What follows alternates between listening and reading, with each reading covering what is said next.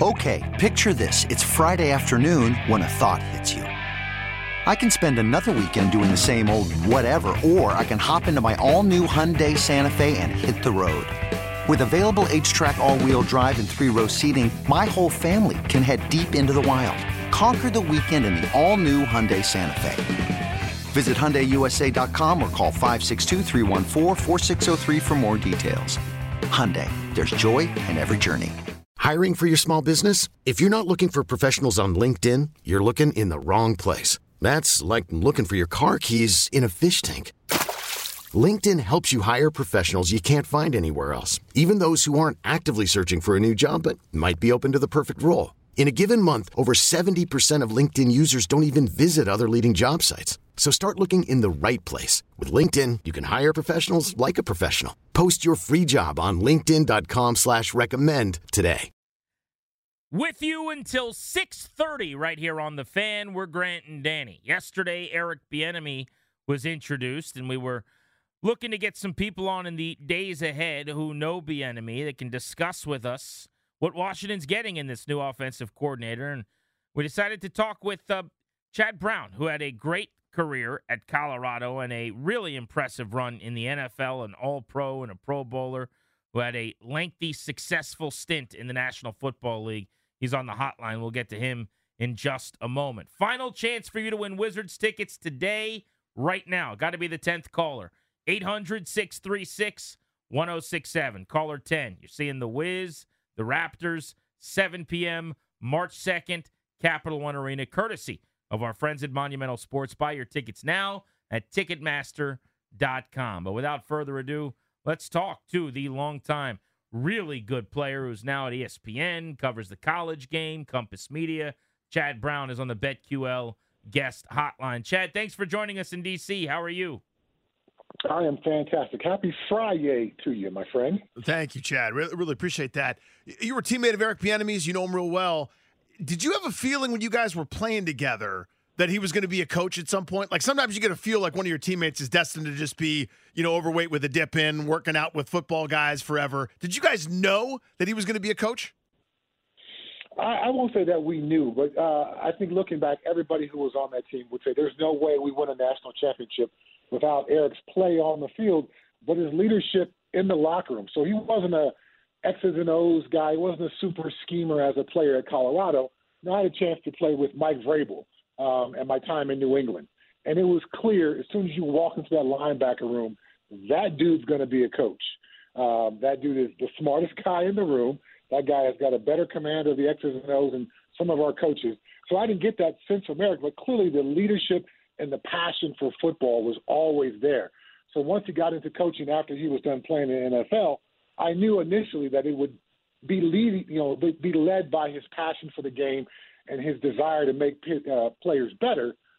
But along the way, he certainly has developed a intricate knowledge of the schemes of the NFL and has been successful at the highest levels doing just that. Chad, you were a baller, obviously, so it takes one to know one. You get drafted in the second round just outside of the top 40, and you end up playing in 3 Pro Bowls and a couple-time All-Pro.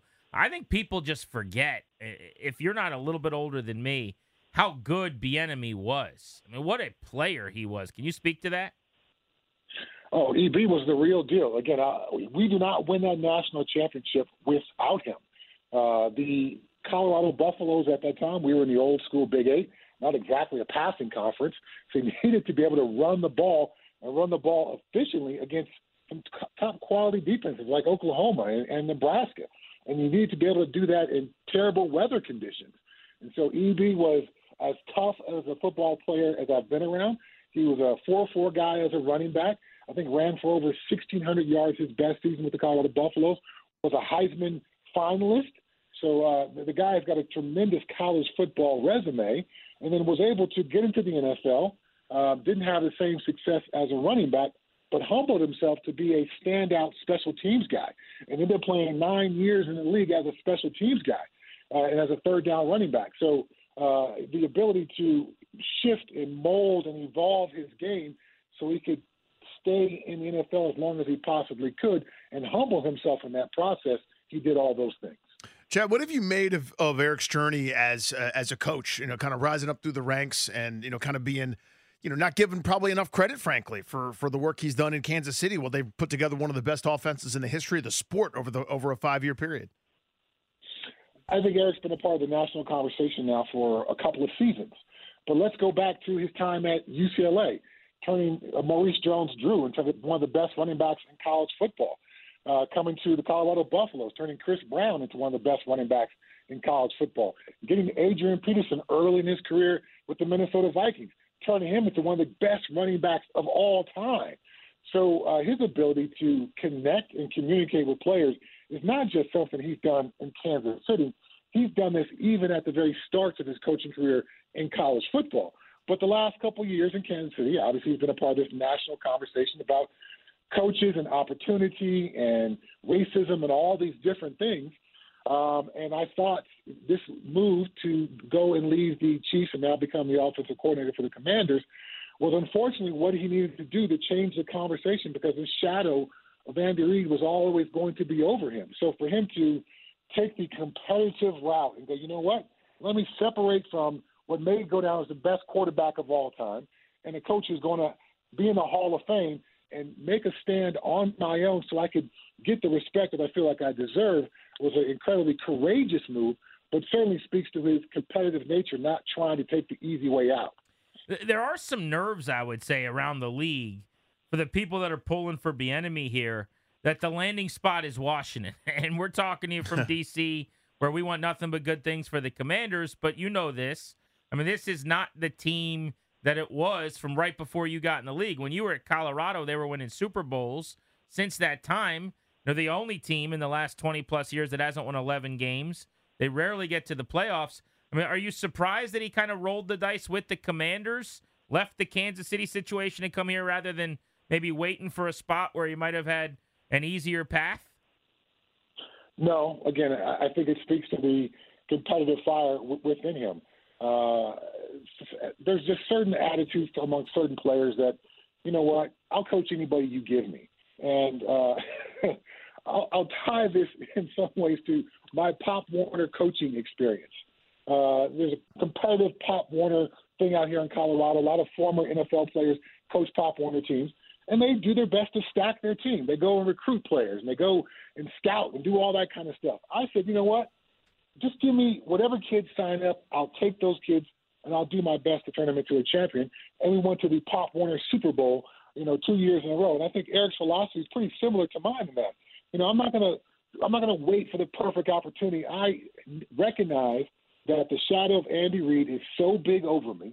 The shadow of Patrick Mahomes is so big over me that I've got to find the opportunity that will allow me to stand as much on my own as I possibly can. And his competitive fire brought him to the Commanders, and I think we'll see the results that he'll bring. Chad Brown with us here on Grant and Danny. Chad, there's been I don't even know a better way to describe it, but LaShawn McCoy said some things. I think everyone's entitled to their opinion. I thought Bieniemy handled that incredibly well, by the way, just sort of brushing that off and taking the high road. But he does have kind of a rep of coaching people hard. And I say that's good, right? Like you expect the same thing of their superstar and the 53rd guy, et cetera. There's a certain standard. But love for you to speak to that, just demanding that everybody, nothing slips. And again, that word standard comes to mind, that everybody's got to be doing exactly what they're supposed to do at all times. Yeah, there's a clip floating around Twitter of him giving Adrian Peterson a hard time for being late showing up to practice. And I think the best players want to be coached. I played with Tom Brady. Tom Brady loved being coached. If you want to be great, if you truly want to be great, then you appreciate the coaching. You appreciate the no excuses attitude. You appreciate not giving you anything, making you go out and earn those things. Now, sometimes later in your career, like a LaShawn McCoy, you can have some pushback on that because you say, well, I've got some skins on the wall. Isn't that enough? No, it's not enough. You got to earn it out here every day. You got to earn your roster spot every single day by your attitude, your preparation, the energy and passion that you bring. And Eric's always going to coach that way, and is always going to be a guy who is going to challenge his players.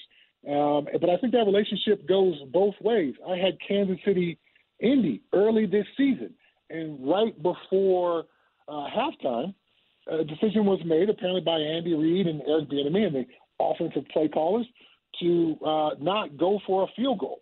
And that upset Patrick Mahomes. And Patrick Mahomes and Eric got into it on the field as they were heading off the field going into halftime. But they go out in the second half. They put together a good game plan and almost win that ball game. Obviously, go on to win the Super Bowl this season. But I think it speaks to the willingness to, hey, I'm going to give you some, but I'm willing to take some back. And we've seen Eric and Travis Kelce get into it on the sideline. We've seen he and Patrick Mahomes get into it on the sideline. But, heck, we saw Bill Parcells do those same kind of things. So it's always been interesting to me that Bill Parcells is revered for his attitude and his approach to dealing with his players and his coaches. But somehow for Eric, that's a negative. The best coaches challenge you and bring out the best in you. That's what Eric's trying to do. Chet Brown covers the game at both the college and the NFL levels. He's joining us here on Grant and Danny, tapping into some of his expertise on Bieniemy as a former college teammate who knew him personally. Want to widen the scope, though, and talk about some other things around ball with you, starting with your alma mater. We began the conversation with your time at Colorado. Deion Sanders, the head coach now. What a fascinating year this could prove to be. I mean, just about everything he does on social media goes viral. What are your initial thoughts of Deion Sanders as the head coach there? The bus program was on a path to maybe not just irrelevance, but not being a program anymore. I could not see a way forward for that program. Where were the NIL dollars going to come from? They won one game last year. How was the program going to improve? Where are the recruits going to come from? Where were the dollars going to come from to keep them at pace with the rest of college football? Suddenly, Rick George is able to lure in Deion Sanders, and the conversation immediately flips. They go from irrelevant to you can't talk about college football without talking about Coach Prime, as he's being requested to be called, and the Colorado Buffaloes. They could barely bring in recruits who were at the major college football level. Now they're getting 4- and 5-star recruits. There was no money, absolutely no money anywhere in the program. Now they got boosters coming out of the woodwork trying to give money to the program. So his presence has completely flipped things. Would it be for me as a 52-year-old guy? No, I don't love all the social media stuff, but I'm not 17 and 18. I'm not looking for likes and followers. Those kids are. So he knows exactly how to touch the points with the kids and bring them in. Now, at some point, you've got to be able to win football games to keep this going. You've got to be able to bring these kids in and make them feel like they're a part of a team, not just a band of mercenaries looking for NIL dollars and pro opportunities and more followers and likes on social media. So there's work that has to be done, but this initial 8 weeks has been tremendous. It may be the greatest roster turnover in college football history from a talent perspective. 45-plus new kids in the program, all either 3 or 4 high school recruits coming in or transfers from other schools who played and had significant impacts in the program as they were leaving. So it's been an amazing turnaround. Now they've got to do it on the field. Chad, what do you make of the NIL situation? It's kind of the Wild West as everybody's sort of scrambling to figure out the best way to capitalize on it. And I feel like some schools are getting left behind there. What are your general thoughts? On one hand, I absolutely hate it because of the Wild West atmosphere, because if you give college coaches and recruiters and boosters and alumni any kind of way to scheme up an advantage, they'll come up with it. And we saw some kids make decisions in the last 2 years where they hadn't even visited the campus. The decisions were based on who's going to give me NIL dollars. We saw the $13 million quarterback who was going to go to the University of Florida. Now he's at Arizona State and doesn't have any money whatsoever. So these kids and families are getting burned along the way. But having said that, going back to my playing days, it was an odd experience to walk around campus and see people wearing my jersey that is sold in the university bookstore, and I don't get anything from that. Yes, of course, I know I get paid with my scholarship, but the school is making money off my image, name, and likeness, the NIL, and I don't receive anything from that. So there's got to be a way to balance this out and create a level playing field in some ways. Maybe everybody in certain conferences all has the same opportunity for the same NIL dollars. There's got to be some way that Alabama doesn't leave Vanderbilt, to give an SEC example, completely behind from an NIL perspective. College football is the opposite of the NFL. The NFL, you're the worst team, you draft first. In college football, you win the national championship, then you tend to get the best recruits, and you have the best boosters with the most NIL dollars. It's a system that feeds itself. There's got to be a way to make a little bit more equal and level playing field for all involved. Former NFL All-Pro Chad Brown on G&D. Before we let you go, I know you mostly are focused on the Pac-12 out west, but you cover the combine and the collegiate game really well. I'm curious if you had any thoughts or saw a lot of Sam Howell at North Carolina, and just for a national perspective, after just one game and under 20 pass attempts, Washington is supposedly going to roll with the former Tar Heel as their starter, and he's going to be Bieniemy's guy under center this year. Your thoughts on that? I think there was a lot to like from Sam Howell at North Carolina, but wow, one Yep. That's a pretty lofty elevation for a guy with not a lot of experience. Now Eric has worked with lots of different levels of quarterbacks. His time at the University of Colorado when he was paired with John Embry, they were kind of a package deal, head coach and offensive coordinator. The talent cupboard was pretty bare for the Buffaloes, even a few years back, much less these last couple seasons. So I get a feeling he'll be able to put some structure around what Howell's doing and not ask too much of him. I've got to imagine that the Commanders will pursue some of these quarterbacks who are out there. Does Derek Carr seem like a guy who knows what's going to happen with Aaron Rodgers just coming out of his darkness retreat? But to think that Sam Howell is going to be the best and only option for the Commanders and Eric Bieniemy, that would not make me feel like it's going to be a playoff season for Washington. Chad, great to catch up with you, man. Great information. Have a great weekend, okay? All right, thanks, guys. Thanks for having me on. Thank you, buddy. I appreciate it. There's Chad Brown here on G&D. Put another M&M in the bowl. Yep. For person nationally not thinking they're going to just roll with Sam Like Howell. it just can't be, right? That's the counter argument. And it's why I ask every guest we have on who covers the NFL. No, it's insightful. Outside of DC, because we have yet to have one single person who goes, "Yeah, I totally get it." Makes sense.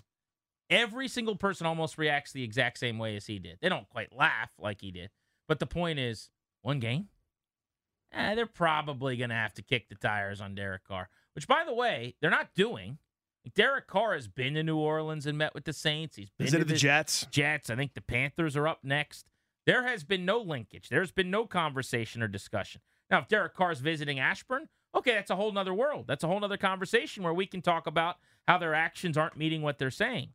But locally, I'll speak for myself, I think people are buying in, though. Yes. I think very much so. Know that this is kind of the Sam Howell show this year, but man, are people having a hard time seeing it outside of D.C. And I understand it. Which I get. The Wednesday before his first game, the coach supposedly didn't think he was ready. Then he completed 11 passes, and now he's saying he's the guy. Yeah, blind taste test challenge, right? You tell somebody who's a fan in, I don't know, pick your city, right? Pacific Northwest. Okay, so the game didn't matter for the team in question. All right. He only threw 19 times. Uh-huh. And he didn't start the rest of the year. Was the third string quarterback, second string quarterback. Made a bad interception. Yeah. You know what I mean? It wasn't like it was perfect or the craziest, most awesome game ever. He did some really good things. I was really impressed. But it was not like he was 20 of 22 with 5 touchdowns and no bad decisions. Yeah. And, so this coach is entering year 4, and this is a must win for him and the coordinator. Okay. Yeah, there's no way. Like, the pieces do not fit unless you were here and you had that kind of quiet Sam Howell buzz going throughout the season. Good spot there. A good conversation with Chad Brown, the former college teammate of Eric Bieniemy. Do you really think that all these rumors that Dan would never sell to Jeff Bezos are true? If Bezos is the high bidder, will he end up with the team, or do you think Dan gets petty and says, anybody but you? Let's get into that next on G&D.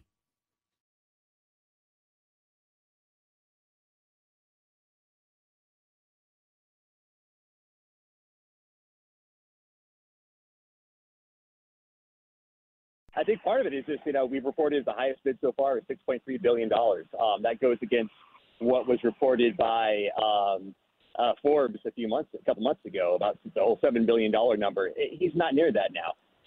So Bezos is probably the only one willing to go above or go close to $7 billion, which is a lot of money, especially when you're talking $3 to $4 billion for a stadium on top of that. But Bezos this is a big huge for the Commanders fans, because like it's not only is he uber rich, but he's also has the connections he would possibly make RFK back in play, and putting that RFK site back in play. The only real people I've been talking to for months think Bezos is probably the only person who can make that happen. That was AJ Perez yesterday. He's with Front Office Sports. He was here on Grant and Danny with us right about now, actually, 24 hours ago. Thanks for listening to The Fan, and welcome back. There is rampant speculation, has been for months, that even if Bezos is the high bidder, Snyder would not sell to Jeff Bezos. The idea being that Dan doesn't like Bezos because Bezos owns the Post. Snyder hates the Post. The Post has been more responsible by way of journalism and doing their research. Doing what's supposed to happen. Yeah. Actually, pen mightier than the sword, as I like to say, finding and unearthing some of his wrongdoings and the organizational wrongdoings. Not nefariously, but the Post, more than any other outlet, I would say, has been responsible for Dan Snyder's oustering, if you will, or us being where we are in his ownership. Yeah. He thinks, according to his, and this is not me speculating as much as it is, this is what his attorney said on our airwaves. Remember this. His attorney came on our show. I think he went on with B. Mitch and Finley as well and some other places. And he suggested that there was a takedown of Dan Snyder and that Bezos, or that I guess he didn't say necessarily Bezos was behind it, but that allegedly this was all cooked up to get after Dan, and that somebody wants to take him down, and why would this? And he was trying to wear his little tinfoil hat and suggest what was going on. Yeah, and congressional testimony happens with the House Oversight Committee, and they're trying to paint Bruce Allen as the guy that's the one that's the mastermind behind all this stuff. They initially thought it was one of the minority owners, and they tried to use some of the several lawsuits about the defamatory language used in some bizarre website that nobody believed in to get to the bottom of the whole thing. I mean, it is an endless chasing your tail game for Snyder to do these mental gymnastics to basically prove that he's the victim in all of this, right? Like, that's what his side wanted out there. That was their advocacy, was basically to say that Dan's just a victim and he's tired of the BS, and that's why he may be removing himself and selling. I remember being told by people with the team, people that talked to Dan, that he didn't want to sell to Bezos, and this was months ago. As recently probably as even 5-6 weeks ago, I remember hearing he would prefer not to sell to Bezos, or I would have a hard time believing Bezos got the team. Things like that, okay? Mm-hmm. Everyone that seems to be reporting on this has heard that at some point. They've all floated this idea. This speculation's been out there, from Albert Breer of SI to Perez. We just played a clip from him. Yep. Has had this at Front Office Sports. The Post has put this in some of their stories.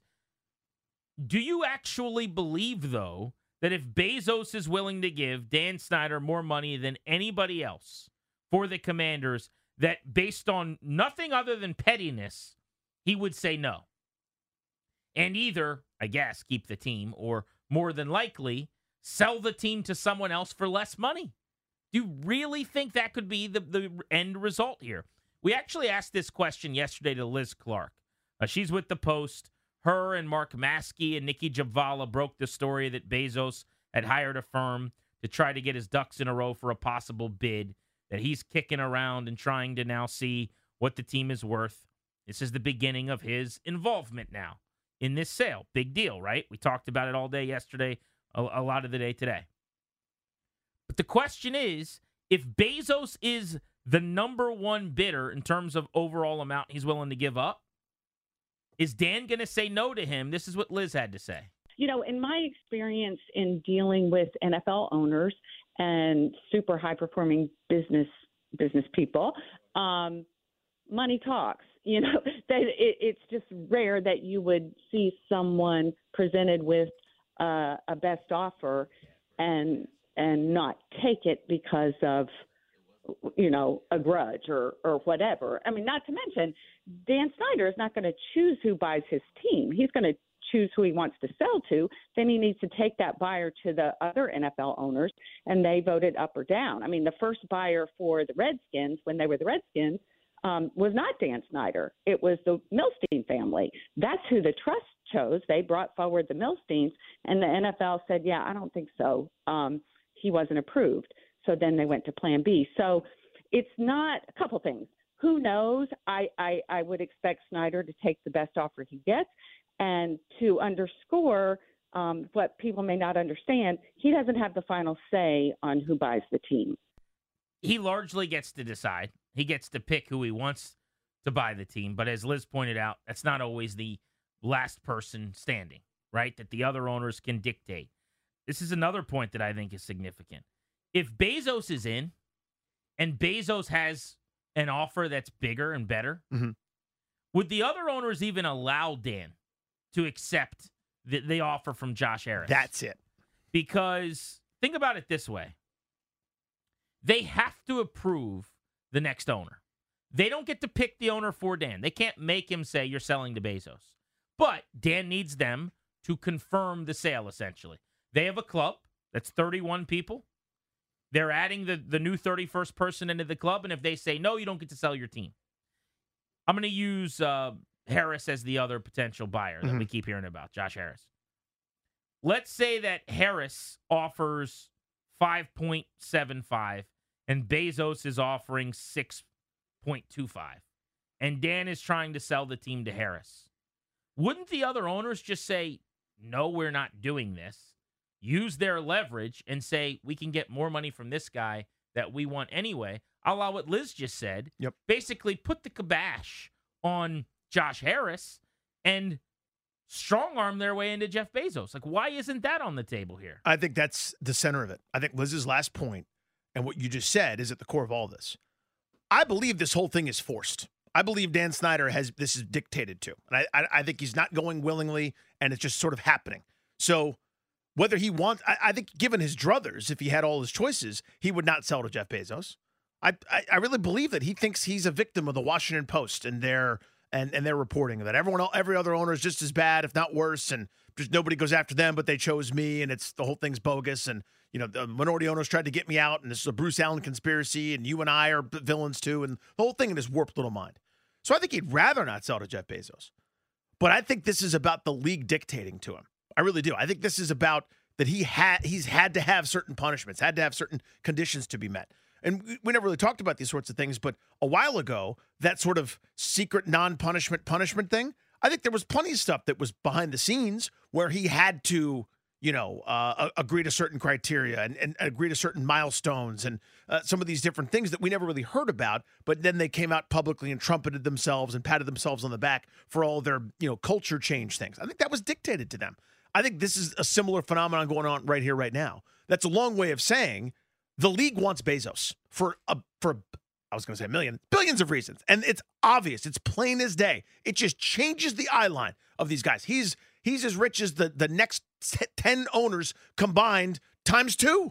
It's a totally different ball game with him involved. And that's what they want. I also think the league, they don't need Bezos, but eventually I think they would tell you Bezos is going to be with us. He'll be one of us. Mm-hmm. It's here. It's Seattle. It's 10 years from now with another team. We got to get him with us. He is interested. He's curious and poking around. This is going to happen inevitably. They want it now. They don't want to wait. Right. They don't want the possibility that maybe Seattle sells in a couple of years and maybe he comes in and at that point he decides if he wants to. There's a possibility that he buys this team in the nation's capital. Oh, by the way, a team that is currently ruining the process of trying to get public money for stadiums, making it a lot harder to do that. Ruining, if you look at how easy it is for other teams to build their stadiums, that overall process, they're costing other organizations. Yes. They're costing you money with just how much their attendance has dropped and the fan engagement has been suffocated and is being restricted and choked out by Dan Snyder. But as I think about this, and one of our buddies, I think it was Phil, texted me, this idea that these other owners might actually be able to dictate.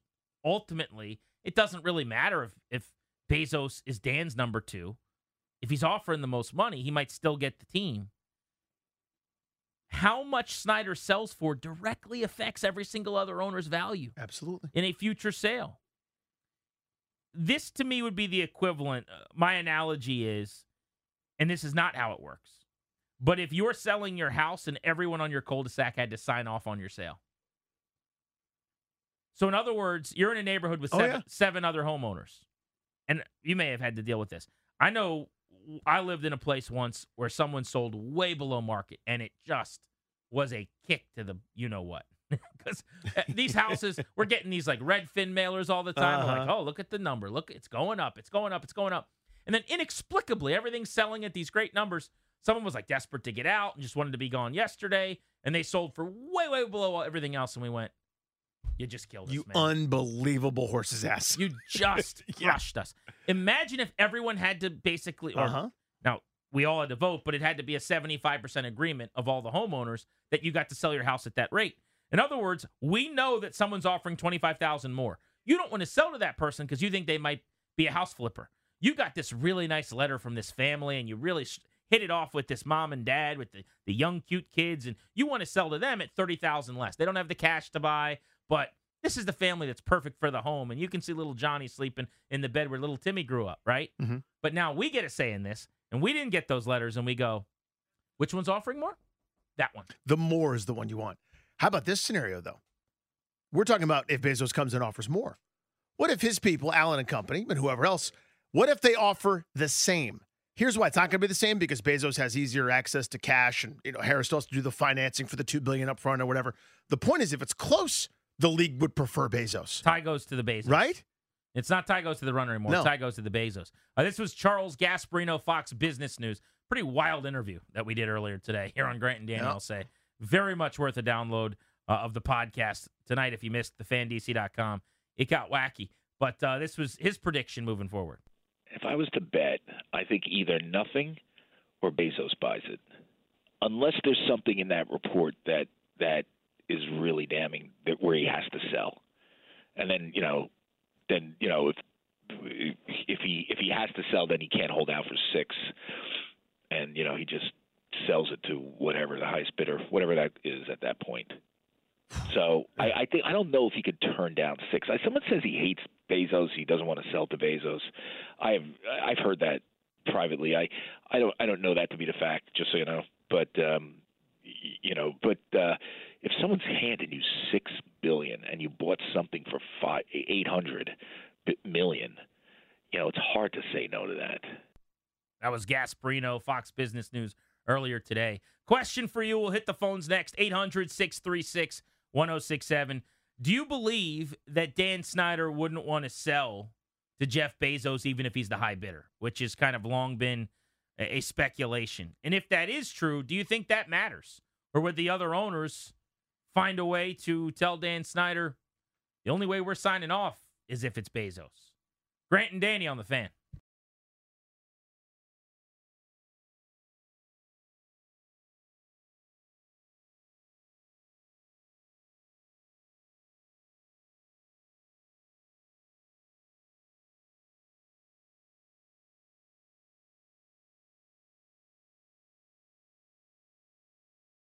With Jeff Bezos hiring a firm to help him get prepared to possibly bid on the Commanders yesterday, we're wondering, do you think there's any truth to the idea that Dan Snyder wouldn't let him buy the team even if he did have the highest bid?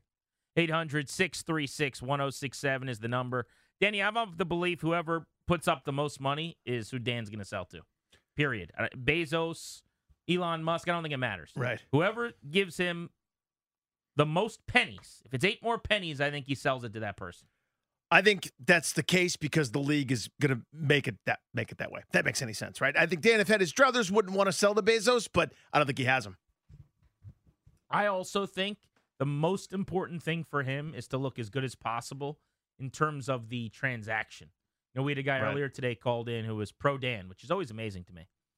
But he called in. They're out there. He talked about like what an amazing businessman he's proven to be because he bought this thing under $1 billion. He's about to sell it for $6 billion. I don't know that that was anything he did necessarily. This is just a cash cow that just keeps growing. He was in the driver's seat, I guess. Having said that, the more he can get, the more he can claim victory. The fact that anybody could have owned the team and seen the wealth and the share and what it was worth grow, the valuation in Forbes is going to keep skyrocketing. This is a juggernaut. There is no stopping this league at this point. Let's go to Brent in Hyattsville. What do you think? Yeah, is this me? Yes. Yeah, well, here's the thing. I don't think Dan has a choice, and this is why. Let's say, hypothetically, Harris comes with 5.7, Bezos comes with $6 billion, and Dan wants to say, oh, well, I don't like Bezos. I'm not selling him. I want to sell to Harris. The NFL can say, hey, we're sick of your crap. Vote him out and decide to just sell it to Bezos out from under Dan. And Bezos can then say, hey, you know what? $6 billion's too much. I only want to come with about 4.8 because I got to build a stadium with my own money. And then Dan will end up losing out on a absurd amount of money just because he wants to be a petty little punk. If you think that they would vote him out, I think they have threatened and told him they will. I'm not convinced that they actually would. I don't think they'll ever vote. A big part of that is I don't think they're going to have to. I think he's going to sell before then. But I'll be stunned if they vote, and I'd be more surprised if they voted him out. In fact, I would be willing to bet that they don't have 24 votes right now. It's just hard for me to believe that guys like Jerry Jones, who have their own problems and their own allegations and all kinds of things swirling around, at a 75% clip are going to lower the threshold of what now costs you your stewardship of these organizations. You're going to allow everyone to start looking around and kicking around for skeletons in your own closet. Because we know Snyder's a 10 out of 10 on the badness scale. Does a 9 get kicked out? What about an 8? What about an 8-2? What about a 7-3? Every time you move those goalposts a little bit, they get closer to you. Yep. David, Eldersburg on Grant and Danny. How are you? Hey, guys. I'm 74. If we sell to Bezos and RFK is in play, I stopped going in the 90s. I would go back. The question I have is Snyder petty enough to hate the fans? I've never thought the guy was really fan friendly, but would that just make him look so bad he would refuse to sell? It's a great topic. Thanks, guys. Would what make him look so bad? In other words, getting RFK back in play? Well, yeah, and everybody's going to go back. Who's not going to go back? Oh, I see what you're saying. In other words, Snyder's fear is the moment he sells, this thing becomes a buzzsaw. Yeah, people are happy again. And he doesn't want the optics of it becoming clear it was all him. Well, he's so delusional. And again, right now, this minute, wherever he is, sipping tea and eating crumpets or whatever he's doing, he thinks he's the victim. He thinks, right? You know what I mean? So what he thinks and what he believes about the unwashed masses, he believes he's better than you, me, and everybody else, right? Like looking down on us. He thinks he's the smartest guy in every room he's ever been in. He sees an angle that nobody else sees.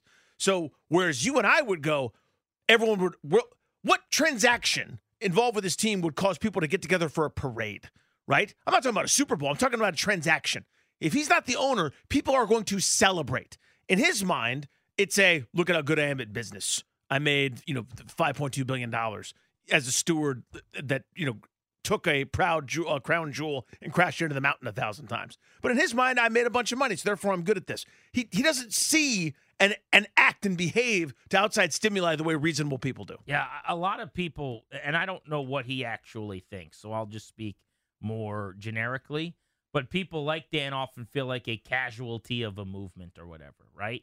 Like he might just think, you use the word victim, which I love, but he is kind of the scapegoat of a bad time in the organization's history. He might really wake up in the morning and think some of the things that Gasparino, who said he hasn't talked to him in a while but used to know him, was saying, which is, I didn't have anything to do with any of that stuff. That's not my fault. I just wanted a quarterback. So there's a real chance of that. And you surround yourself with people that tell you what you want to hear for long enough, your reality does become different. Yeah, you fire everyone that doesn't. Your legitimate truth in your mind, which it can be warped from the real truth, it is gospel to you. So yeah, I'd love to know what he thinks. But I think we have a pretty good indicator based on what his attorney said when he came on our show, that Dan was basically the victim of a lot of people in cahoots trying to cancel him. And I'm paraphrasing. Grant and Danny on the Fan. Do you think if Bezos puts up the most money, he'll get the team?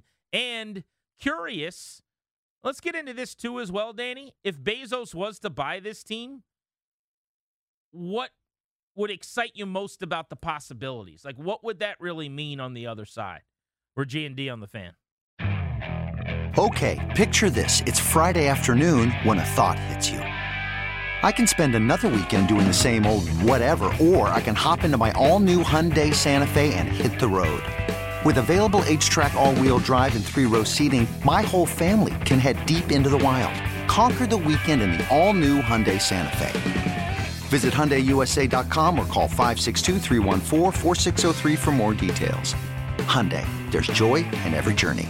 This episode is brought to you by Progressive Insurance. Whether you love true crime or comedy, celebrity interviews or news, you call the shots on what's in your podcast queue. And guess what? Now you can call them on your auto insurance too with the Name Your Price tool from Progressive. It works just the way it sounds. You tell Progressive how much you want to pay for car insurance, and they'll show you coverage options that fit your budget.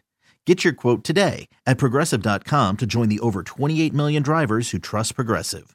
Progressive Casualty Insurance Company and Affiliates. Price and coverage match limited by state law. We really need new phones. T-Mobile will cover the cost of 4 amazing new iPhone 15s, and each line is only $25 a month. New iPhone 15s? It's better over here. Only at T-Mobile, get 4 iPhone 15s on us and 4 lines for $25 per line per month with eligible trade-in when you switch. Minimum of 4 lines for $25 per line per month with autopay discount using debit or bank account. $5 more per line without autopay, plus taxes and fees. Phone fee at 24 monthly bill credits for well-qualified customers. Contact us before canceling account to continue bill credits or credit stop and balance on required finance agreement due. $35 per line connection charge applies. See T-Mobile.com.